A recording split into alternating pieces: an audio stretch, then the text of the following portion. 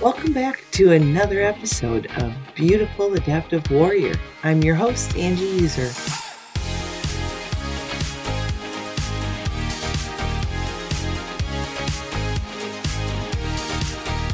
It is time once again to unleash the warrior within you. Are you ready? Let's get started.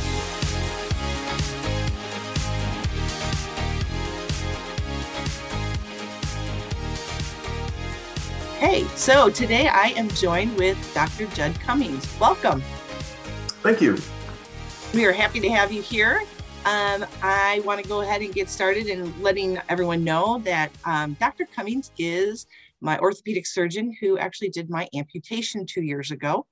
And Dr. Cummings, if you could just tell us about yourself, your degree, your background, how long you've been a surgeon, where you've been a surgeon, if it hasn't all been here in Arizona, things like that.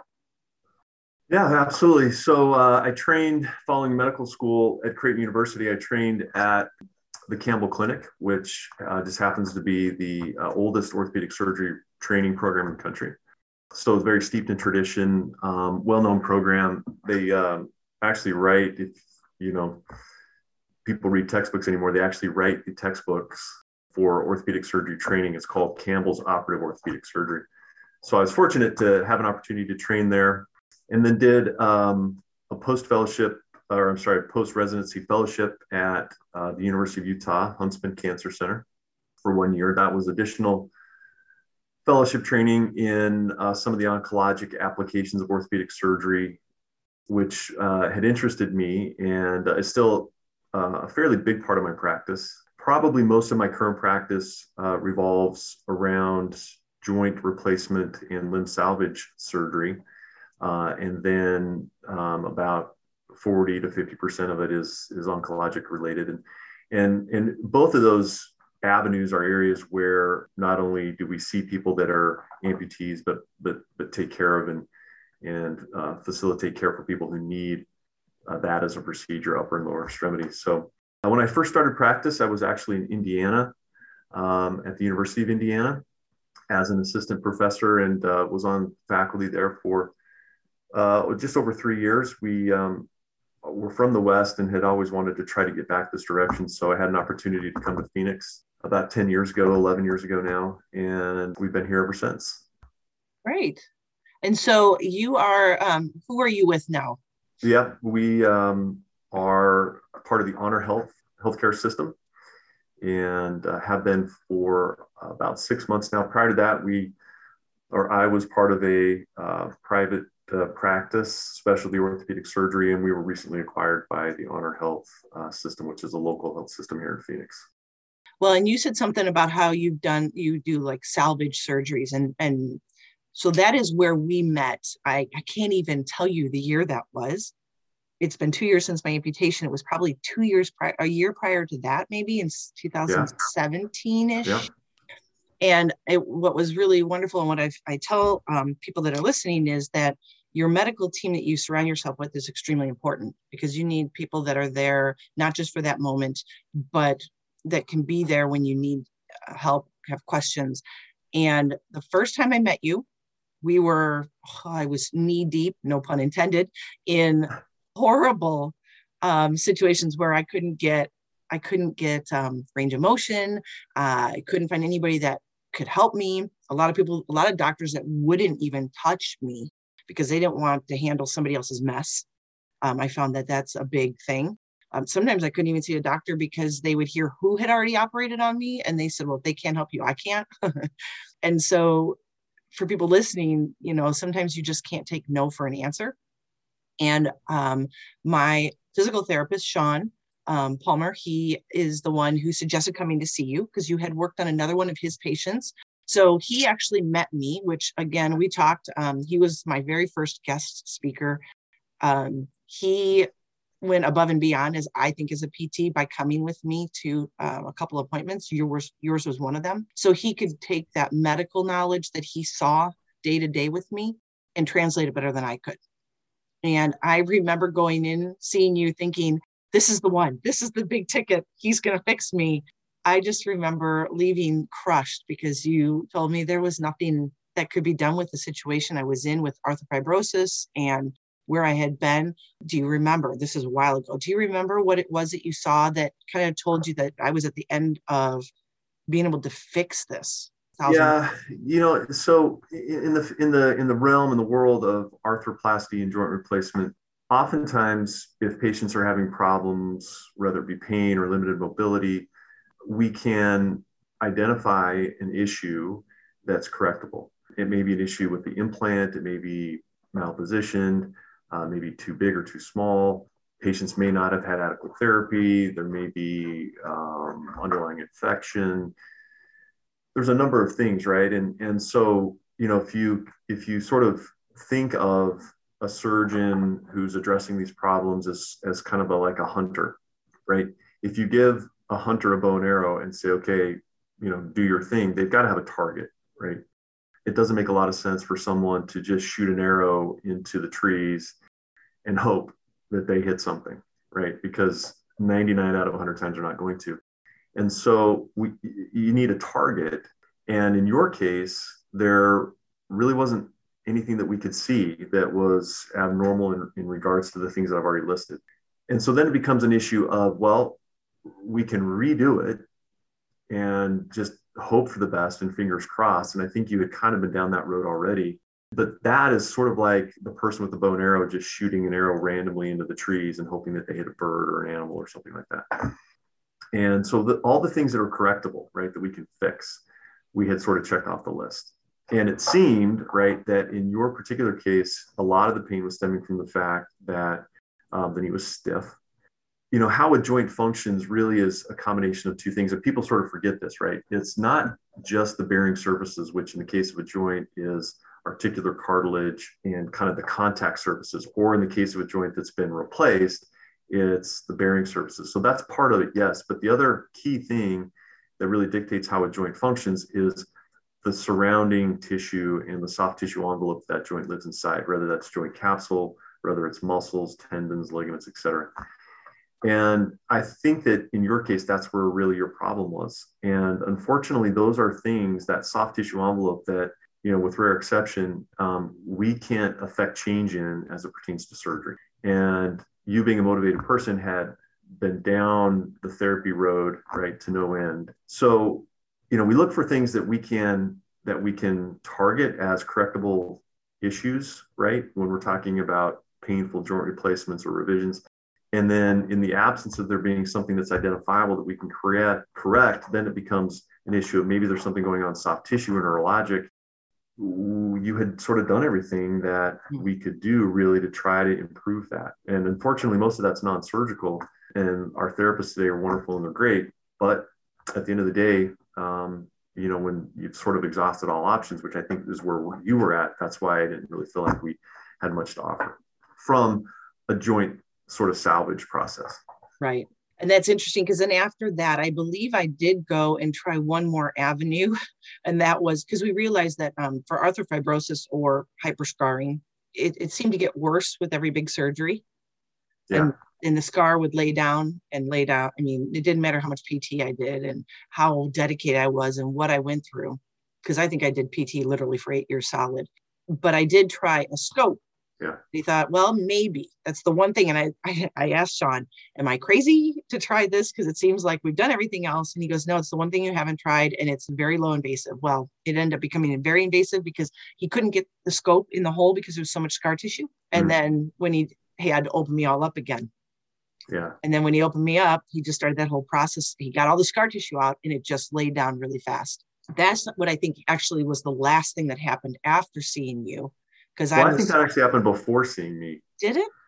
I think so, because I can remember talking to you about it. I might be wrong too, but I remember talking to you about that.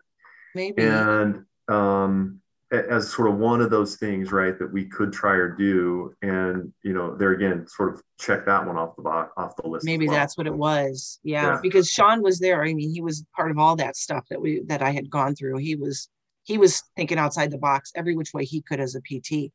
Like I said, being around the right people that are actually fighting for you, not just during their office hours, is awesome. I end up coming back to you about a year later or so with a completely different perspective. And I say that only because, and I want, one of the reasons why I wanted to know that I had been overed by you once before, just because he told me he couldn't help me at that point, didn't mean that maybe he couldn't help me at this point. And that's where you go. I knew there was value in the way you worked. I trusted, with all the medical professionals I've been around, I tend to trust those that I trust the most when they show me a path I can take or someone else I can see. I tend to trust them because they know better than I would in that respect. And Sean had the utmost respect for you. And it was evident by him coming to our meeting that first time. And I remember when I came back from our trip to Europe, and I was literally throwing up on the plane all the way home. I had all the signs of a blood clot, but I had had a blood clot before and it didn't feel like a blood clot. So I ignored it. I thought I pulled a muscle in my calf. It was red, it was swollen, it was hot, but it was like that all the time. And so when I came back, my pain management doctor had said that he thought I had a blood clot, go to the ER. And I did. That was the moment I tell people that's when I knew that I couldn't do what I was doing anymore. And amputation had always been tucked in the back of my mind, whether it was a seed planted by another doctor or it was just something that I thought this may be the only way to get my life back. That's when I came to you the second time. Even though you told me the first time there was no way to salvage what I had, I came to you with a completely opposite request. And it was, can you amputate? Would you amputate? And you were my first one. I wanted to make sure I had opinions. Don't get me wrong. Everybody needs to get second opinions, third opinions. You want to pick brains. You want to hear what people think. But you knew me the best of the three people I did go see. So I went to see you first. When I came in, what was your thoughts on me asking for that big, I mean, that's a big ask. What was going through your mind after you'd seen me before and now where I was at? Yes, well, you're right. It's a big ask. The interesting thing about amputation is it's not necessarily a technically demanding procedure, and trying to do some fancy, limb salvage, joint salvage procedure is infinitely more complex and time consuming than is an amputation, to be honest with you. So it's really not the sweat equity in the actual procedure, right? But it is a big ask, certainly from a psychosocial perspective, right? And frankly, there's probably few doctors out there in the orthopedic realm that either have experience doing it or are willing to kind of go with patients down that road, right? Because there's a lot of things that have to be considered. So it is a big ask. When someone brings it up, I think the main thing as the surgeon, right, is to ensure that the patient is well informed. We've crossed off or crossed out all other alternatives, reasonable alternatives.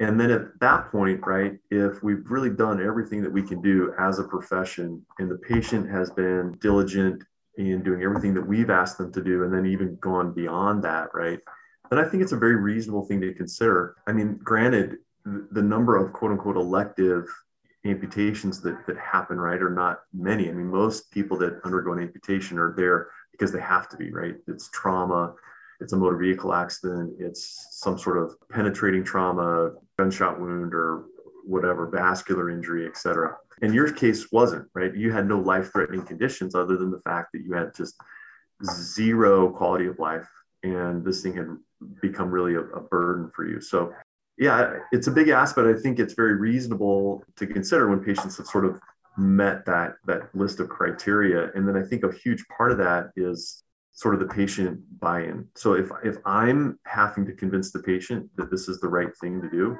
particularly in what we call an elective setting, then it's probably not going to go well. If you're having that conversation with someone who has a bad vascular problem and their leg is slowly dying anyway, even though they may not want to do it, it's the thing that they need to save their life, that's a different story. But in your case, or someone like it, where it really is essentially an elective procedure, the patient really has to be the one to at least be interested themselves, right? And be bought in as much as the surgeon, because otherwise it's probably not going to work. And you certainly were, right? I mean, that you sort of fit all of the criteria, I think. Well, yeah, when I came in, I think I was at my end of my rope. And like I said, the blood clot was the final straw, because the last thing I wanted to do was travel with my family and die on an airplane in front of my kids, and that's, you start realizing, you start checking off in your own personal life. Well, I can't do that, or I can't do this. I can't do this anymore. And then when my husband's like, well, maybe we just can't travel. And I was like, we're getting towards retirement age. You're telling me now we can't even travel. So I'm not skiing, hiking, biking, walking. Now I'm not traveling. I'm like, so we're going to retire in front of the TV. That's just not my personality. And so, yeah, I definitely had the buy-in, but that doesn't mean it makes it any easier. I know that people that tragically lose their limb, that was just taken from them. They had but I had like months to weigh the pros and cons, and it eats away at your psyche for months of waiting on your appointment. How many elective surgeries, amputations do you do, or have you done? Maybe you can count them on your fingers and toes, that if it's a true no, elective. Unfortunately more than that. But I say, in a year, there's a handful, right? 3 or 4 a year. Yeah. And then maybe that number again in situations where it's really not elective, right? Maybe they've got an oncologic cancer problem that necessitates the amputation. There's some other medical reason why the amputation is really necessary. But the purely elective ones, it's not many. It's a handful a year, maybe. Yeah. 2 or 3 or 4. Okay. I remember vividly, and this was I probably knew before I left your office that I was going to go with you no matter what the second opinion stated. And truly, and you don't know this, but when you decided to do this one thing while I was in your appointment, you kind of sold me on the fact that you believed in the process and you wanted me to be totally educated so that I could make the best call on this. But you called our friend David Banks over at the Limb Center in the midst of our appointment. And for those of you listening, that speaks volumes, because you really can't go into amputation without having some sort of peer consult with someone who's been there. You really shouldn't. First, you want to surround yourself with the right people. Second, you want to surround yourself with the amputees that are successful so you can see what success looks like. And for me, seeing him, and then I also met another young lady, go-getters. I tell people this all the time, that the 2 things I gleaned from David and this other young lady was their attitude was stellar about their situation. They controlled it. It didn't control them. And they had a drive to do more and be more. And they had goals, like true goals set, not like, oh, someday I'm going to walk. Like, I'm going to be doing this by this date set. And I've never been really good at just setting dates on myself. And that's helpful. Why did you do that right there? Yeah, well, so it's as beneficial as it was, I guess, for you. It wasn't done really consciously because of that necessarily.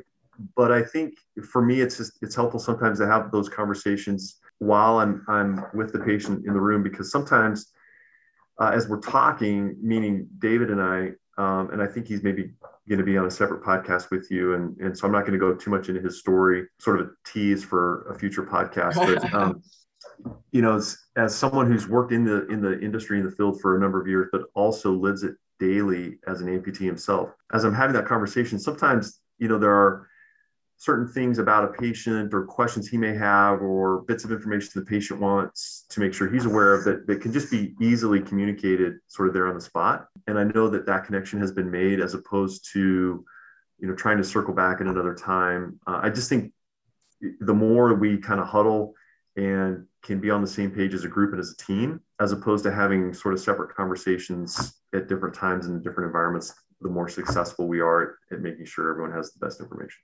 Yeah. Well, and when you think of it, and in the realm of why I'm doing like these types of interviews with you, and yeah, David will be next week with Randy. It's really important that whether you did that for any specific reason, except to make sure things happen, right there speaks volumes, because you wanted to make sure that connection was made. And it actually proved to be very beneficial, because in the couple weeks that followed, I had talked to him a couple times. I'd gone to see him, see what that was all about. Because it's funny to me now, it's very second nature to be an amputee and to see my limb. But I'll forget going in, he was like one of the first people I ever met. He was the first person I met, I think.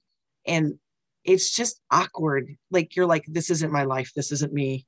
This can't be my life. This is not what was meant to be. This is, you start it's a very surreal feeling to all of a sudden be around that kind of a world, to go in and see prosthetics. And you're like, wow, like this is becoming more tangible. It used to be a thought, then it became a conversation with you and I, and then it was more tangible when I went there.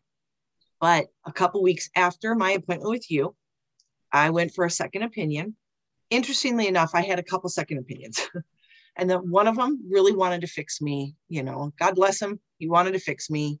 And I'm a nice person. So I allowed him to try one thing with me that ate up another week of my life or 2 weeks of my life, and then to circle back with him. And of course, it didn't help. I literally had tried everything under the sun before I came to you with this request. And it's really hard to explain that to somebody who doesn't know you. That's the hardest part about starting over with another doctor is they don't know you. You have to relay 8 years of medical, and you try to remember it all, but you may forget some stuff. But when I went to the other person, I know everything happens for a reason. That is my true belief. I have faith. My faith has led me to a point of success here. But this other doctor had told me, after seeing my range of motion of about maybe 20 degrees total at this point in time, said, you will never walk again. When you're still trying to decide if this is the right route, I kept my stuff together in his office. I smiled.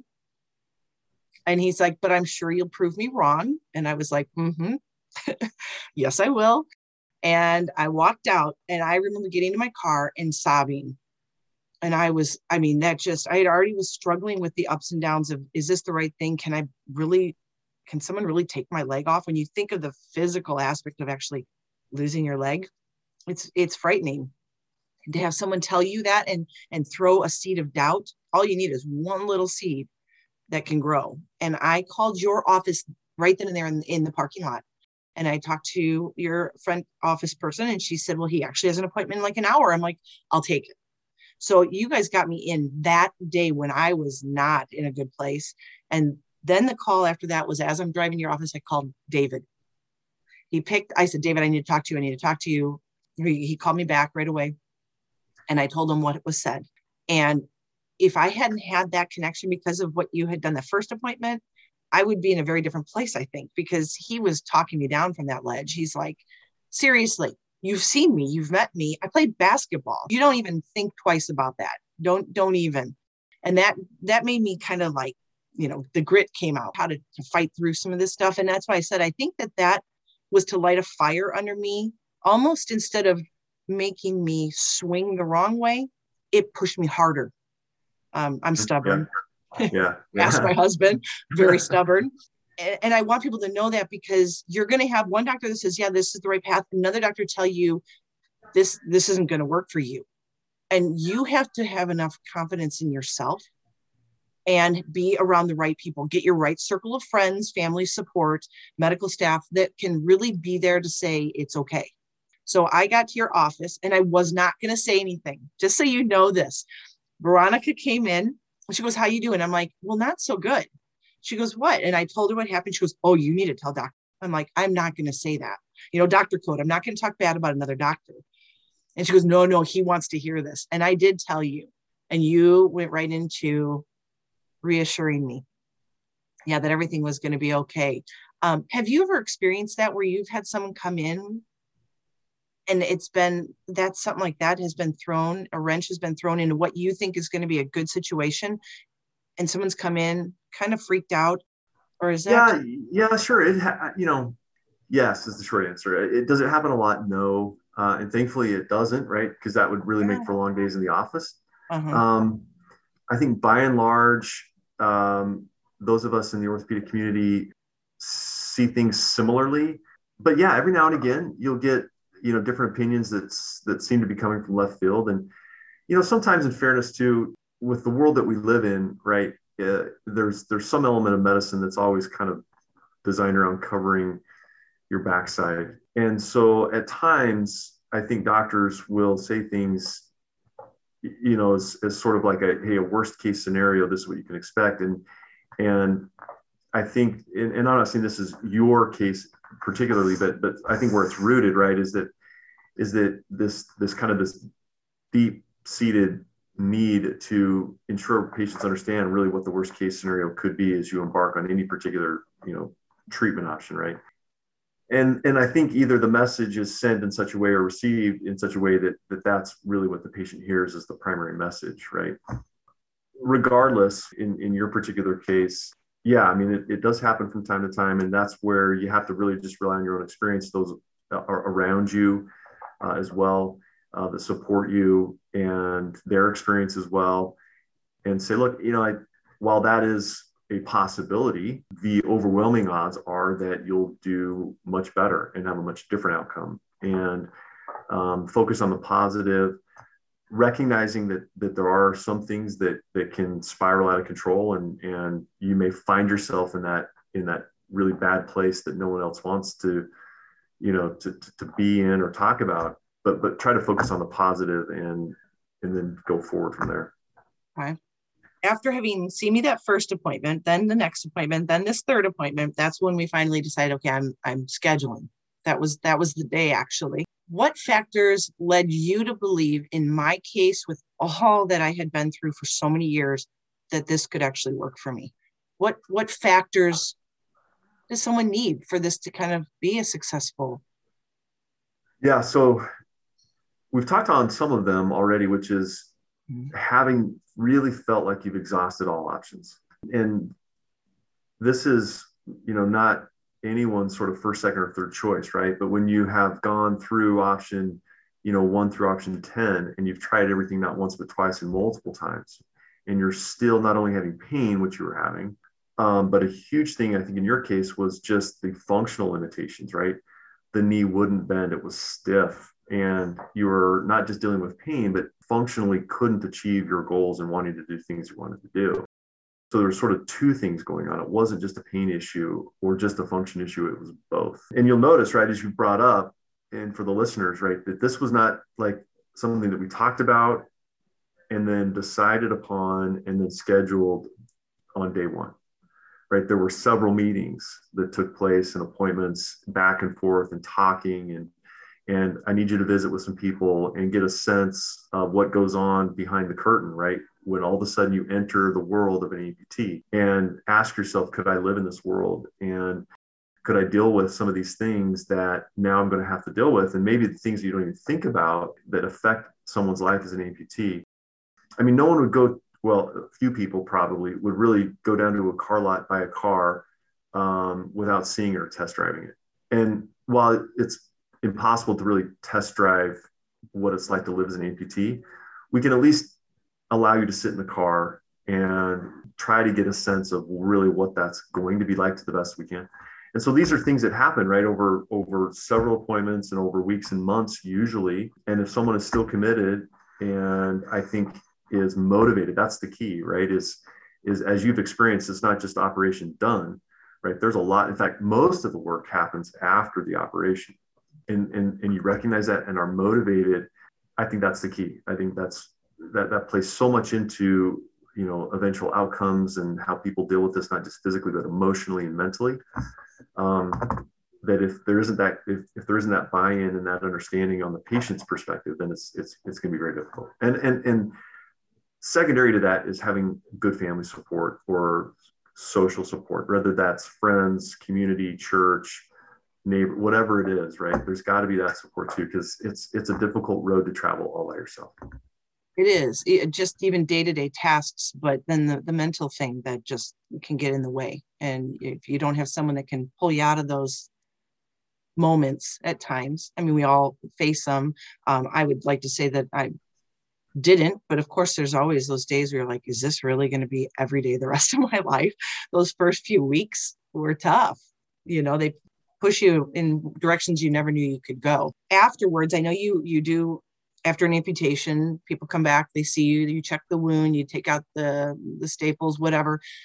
What have you noticed? Like, I've stayed connected with you for one way or another, just so the listeners know, like a year after my amputation, I signed up to do a 10K at the Rock and Roll Phoenix for St. Jude. And I'm pretty open. I just was like, hey, anybody want to join me at their office? And I know Dr. Cummings wanted to, but he actually had the weekend where he was had to be a dad and be there and had some things going on with his family. But he still owes me. He said he was gonna do some running with me, but he also had Mary actually, I'd say did the run with me, but it was mostly walking because I was still changing. My limb was changing. Even throughout that 10K, I stopped 3 or 4 times to fix my socket. So I'm just thankful I finished because that was painful, but I did it. But that's another a key that that you've got people that are not just one and done, and they've moved on. You guys have been there. When people do come back in for their checkups and stuff, and I'm sure you probably see a multitude of personalities that come in, and it depending on why they got their amputation, whether it's because of cancer, whether it was vascular, whether it was accident, whether it was elective. What do you notice in people? What's the trend for people that are thinking that this might be their pathway? What should they be doing afterwards to ensure some successes? What have you noticed in personalities that are successful afterwards and maybe not so successful? Yeah. I think people that just a positive outlook. I think, trying to focus on the positive as opposed to always dwelling on the negative, right? The positive being, look, this is an opportunity for me to turn a page and get on to maybe brighter days, is a much different perspective than someone constantly focusing in the rearview mirror saying, I've had this horrible problem and now I don't have a leg and woe is me. No one downplays the significance of this, and there's always empathy that goes out to those people. But having the positive outlook on this process as a gateway to better things ahead, I think is probably the biggest single thing that will enable people to have a good outcome, as opposed to always looking back saying, this sucks. Look at what I've had to deal with, all the things that have gone wrong. And while all that is true, I think looking forward and trying to see the positive in this is the biggest thing. I think it's funny because the more I talk to people in the medical field, the more I realize that amputation ironically, how it is such a physical difference in our bodies, it is the most mental game possible. Yeah. We can all get away with you see success stories all the time. These people that rise from no arms, no hands, maybe both legs are gone. And yet they're accomplishing things that people with everything don't. And it's just, it doesn't matter what you have or were born with or don't have or whatever, but it's your mental game. And that is a common thread that I am now seeing in everyone I'm talking to, whether it's last week with Mike Coots and his shark attack. He could be afraid to be back in the water. Instead, he's in the water, in the deep, all over the world, feet from great whites in his face, taking photographs. Yeah. And I asked him, do you ever look back when you surf? He goes, there's times. Yeah. No, he goes, I'm not going to lie. It's not cause as a city girl from Illinois, and I started surfing, that was one of the things that I wanted to do within that year. I figured, well, one leg down, big deal. I've made it this far. If they take the other leg, I know I can do it now. I'm already over that hump.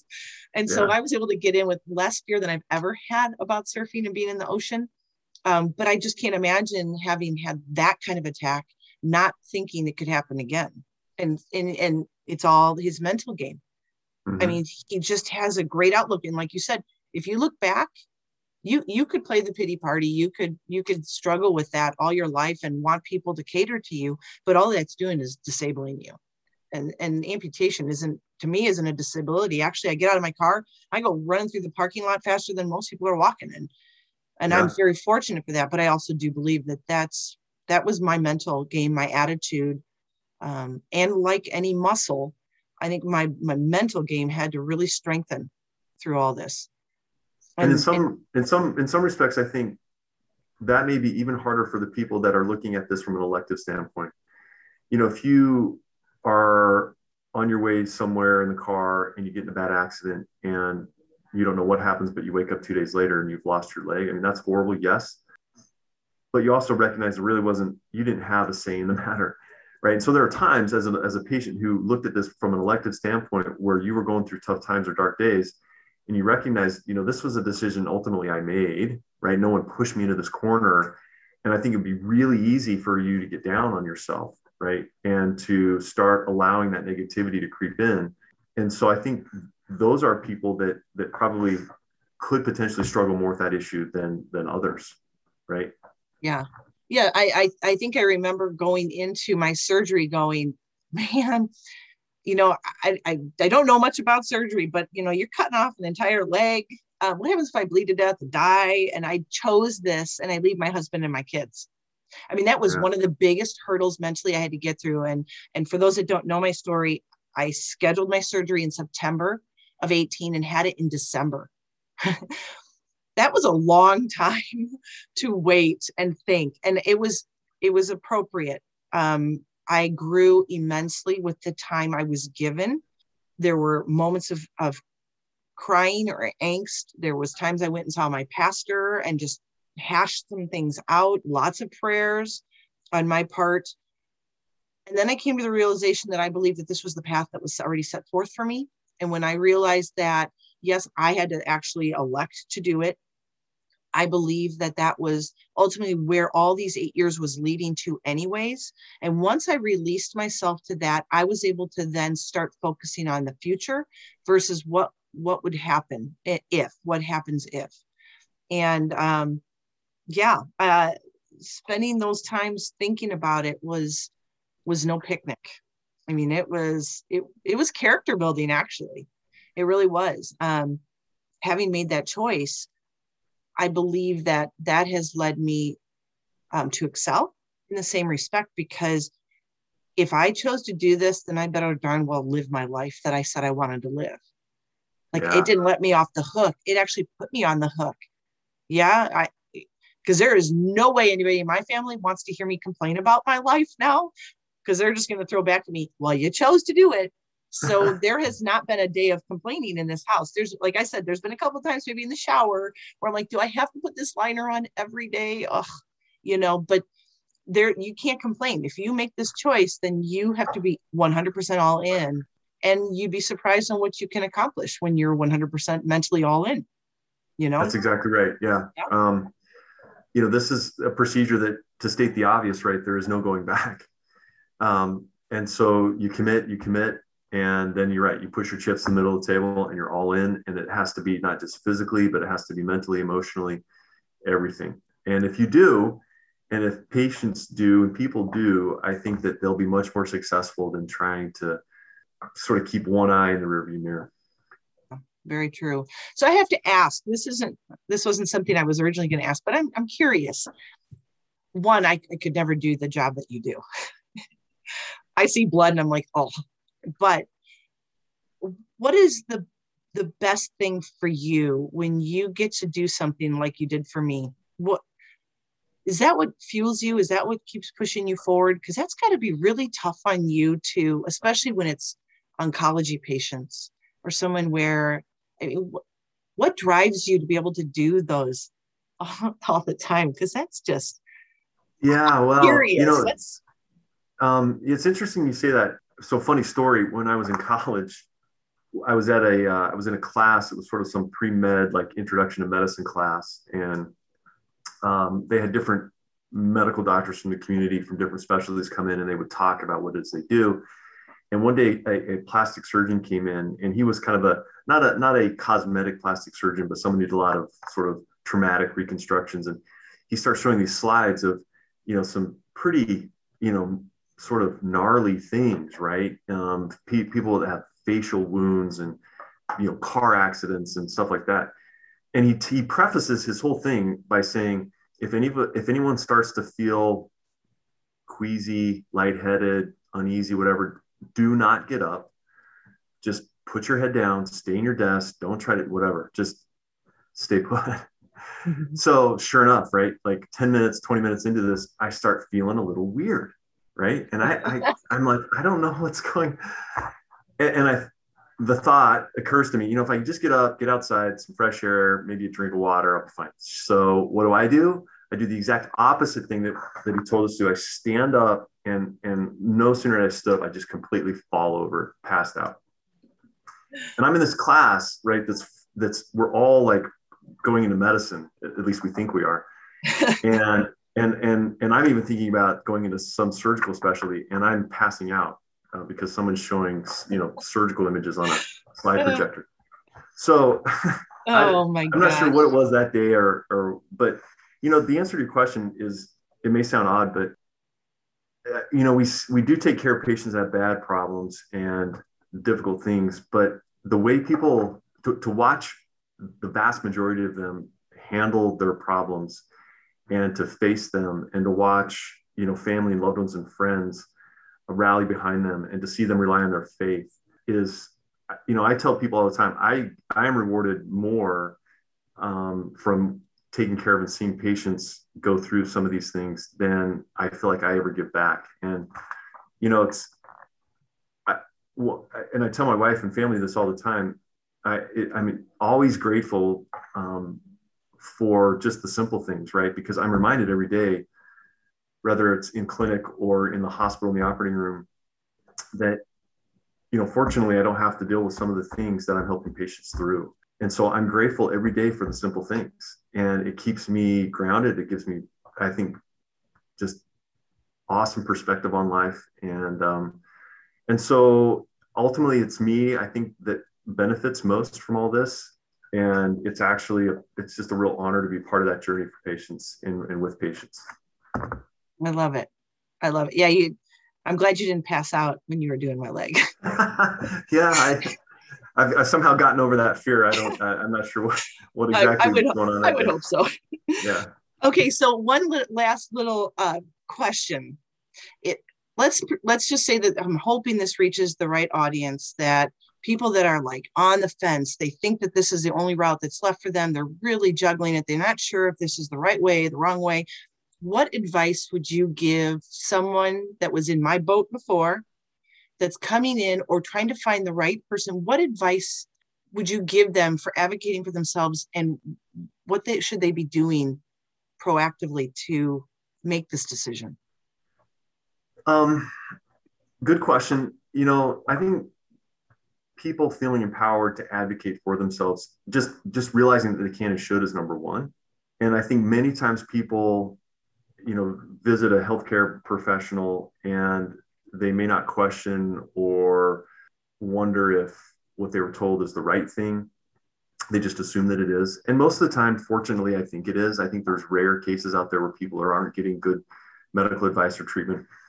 But that doesn't mean that you can't and shouldn't, as someone in the healthcare market, ask questions, right? Get a second opinion. And if you are seeing a doctor that has a problem with you getting a second opinion, then I would probably not go back to that doctor, because it just tells you that either they're not confident in their own advice, or they're too myopic or narrow-sighted to think that someone else may have a reasonable alternative or suggestion. And you don't want someone taking care of you that suffers from either one of those. And I routinely tell people, to go get second opinions. And if they ask, should I say absolutely. Because again, if you don't feel comfortable with the prescribed sort of plan of treatment as a patient, then things are probably not going to go as well as they could or should. And so ask questions. If you're unsure about why certain advice or recommendations are being given, ask. Don't just accept, oh, just because that's the way it is, or some canned generic answer. And if someone isn't willing to spend the time with you to talk about those things, then I would probably go somewhere else. I don't think that's unreasonable for patients to just want to be able to have some of those discussions. Alternatively, if someone's in a hurry to have you make that decision and wants to get this procedure scheduled right away, barring some life-threatening thing, that should probably be a red flag too, because as you've highlighted, these are the big decisions, and they're decisions that of necessity take time to make and to become comfortable with. And so recognize, I think too, that what we're talking about today, amputation, is a viable option in the year 2021. We're blessed to live in the time that we do. And as you've experienced, technology that is available to us now is amazing. And it hasn't always been there. So, if we back up even 10 years ago, right, or certainly 15, 20 years ago, we're having a much different conversation about, what can you expect post-surgery.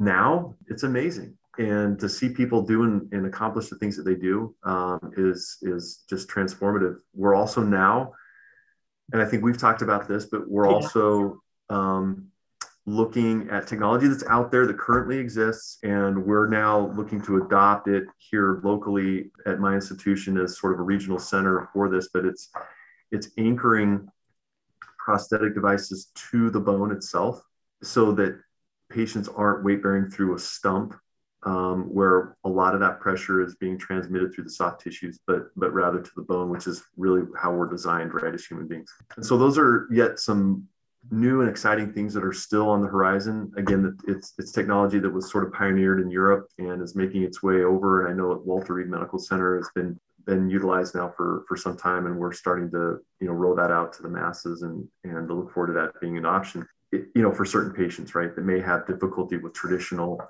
amputation stumps and sockets and those sorts of things. So we live in a day and age where there's so much out there, and unlike the person who told you you'll likely never walk again, I think that for 99% of patients out there, there's so much more out there and available and life to live.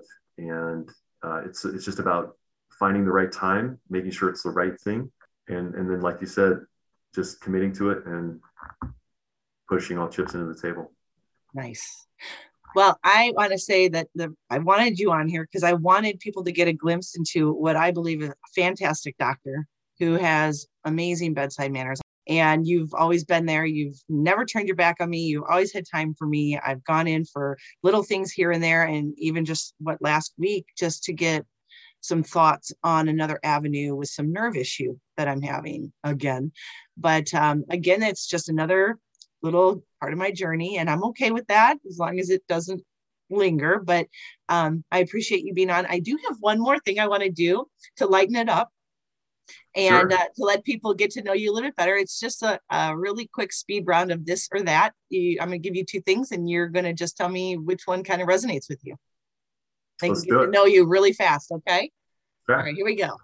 Chocolate or vanilla? Chocolate. Winter or summer? Summer. Running or biking? Biking. Morning person or night owl? Morning. Comedy or drama? Comedy. Pizza or salad? Pizza. The desert or forest? Oh, ouch. Ooh, boy, I'll say desert just because that's where I am. All right. Ocean or the mountains? Mountains. Are you homebody or a mingler? Homebody. A tent or hotel? Tent. Country or rock and roll? Rock and roll. Sweet. All right. Thanks for playing along with that. Yeah. I How'd I appreciate do? that. You did really good. I'll give you an A. Well, there you have it. Dr. Judd Cummings, orthopedic surgeon and the surgeon who did my amputation back in 2018. Coming up next week, we have Randy West and David Banks, the prosthetist that I have been using for the past 2 years. After that, physical therapy and a plastic surgeon who did TMR surgery on me this past December. Now to move on to our call to action. This is a big one. And this one is really directed towards those of you that are in where you're thinking you might be going through amputation. There are a couple things that I would ask you to make sure you do. And this was advice I had gotten partially from people in my medical circle, and partially I learned on my own.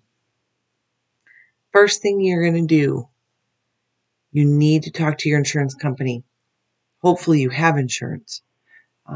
Amputation is the surgery, yes, but your insurance company is going to be very vitally important to you after amputation, because you're going to have to go through a prosthetist who is going to make sockets and get you linings and get you the leg or the arm, the robotics that you need to get back to a normal life.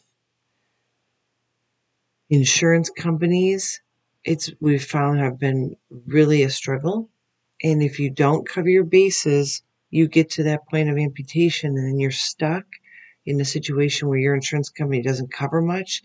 And then you're really at a loss because prosthetics are not cheap. So please do your due diligence. Please check with your insurance company.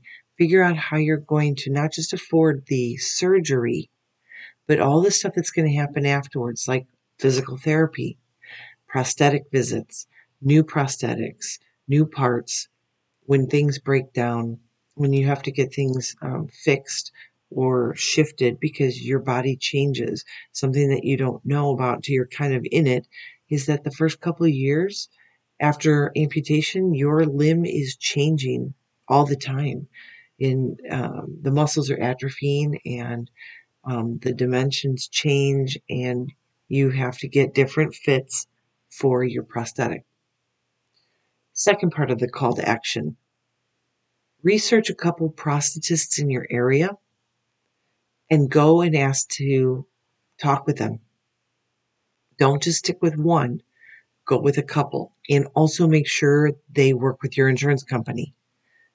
I had visited two. The first one, I really thought it was great. I didn't know any others, but they seemed to be great. They were invested. Their body language was everything. Important to me that I was important to them. And as I was walking out, I talked to the secretary, and they found out, or they told me, that they do not take my insurance. So I had to really think about that. And then I was really worried because I wasn't sure how many prosthetists were really in our area. And then when I did talk to Dr. Cummings and he sent me to the Limb Center here in Phoenix, I went and I talked with them and found out that they did take my insurance, which was great. And I really liked that my doctor worked hand in hand with them, and that way they can communicate much more fluidly about my situations. So that's a really important. Go talk to prosthetists, find out where you feel comfortable, feel that you fit in, feel that they are investing in you, that you are special to them, and that will help you with the third step, which is then talking to them about getting peer-to-peer visits taken care of. You want to meet up with other amputees before you decide on this. Do not go in blindly. I knew no one, absolutely no one who was an amputee ever in my life. So this was a whole new world that was opened up to me. And it was frightening at first because it was so different, a different group of people, a different feeling. Now that I am that, I don't feel different. I know I look different, but I don't feel different. So it's kind of unique to be a part of a community that at once was something that I only saw from a distance and now I'm in the middle of. But the peer-to-peers are extremely important. They helped me figure out how to be successful after the amputation. And you do want to make sure you get with someone who has successes. You do not want to get with a negative Nelly person who is just a total downer and complaining and pity party. You want to see several, not just one, not even two. If you can see at least three different people that are successful as amputees, living their best life, you will be able to find a thread that connects them all. For me, and I think you will too, the same things, is that their attitude was amazing. They had a great outlook on life. They were happy people. They were active people. The other thing that I noticed with the people I met was they all set goals for themselves. And I meant real goals, not just getting to walk someday, or maybe someday I'll try running again, or wouldn't it be neat if I could jump rope? They set dates. They said, by this date, I want to be doing this. And by this time next year, I want to have done this, this, and this. If you do not have clear set goals, it'll be very easy to get distracted by pain or setbacks. And you don't want that, because that then becomes a whole mental game, which then becomes an emotional game. And then you're dug yourself into a really deep hole that is very hard to get out of. So, call to action this week. If you think you are a candidate for amputation, Talk to your insurance company or get insurance and talk to them. Make sure you research which insurance companies are the best. Go to a couple different prosthetist offices, talk to them. Make sure you get to talk with the person who would be working hand in hand with you. Get to know that person, not their assistant, not a secretary. You want to talk with the person that's going to be doing your fittings, taking care of you, because what I was told, and I can vouch for it now, this is someone who's going to be in your life for 30, 40 years, if you're lucky. If they're still in the business and you're doing well with them, that person is going to be by your side. And then thirdly, make sure you do several peer-to-peer visits with other amputees who can give you insight to day-to-day workings, pitfalls, why reinvent the wheel. Have them help you see where they would do things differently. And then share the things that have worked well for them. That'll give you a real glimpse, as much as you can get, into the life of being an amputee. As Dr. Cummings said, most people don't go and buy a car without seeing it and test driving it. Well, as an amputee, you really can't test drive being an amputee. It's an all or nothing thing. But you can get in the car and get a feel. And that's what a peer-to-peer will do, or talking to a prosthetist will do. As much as you can get yourself around that environment and those people and that community, the better handle you'll have on what you're really going to expect and see afterwards. And then the rest is going to be up to you.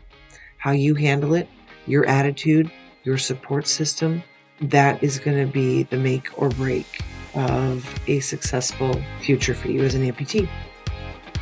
So until next time, be healthy, be happy, be you.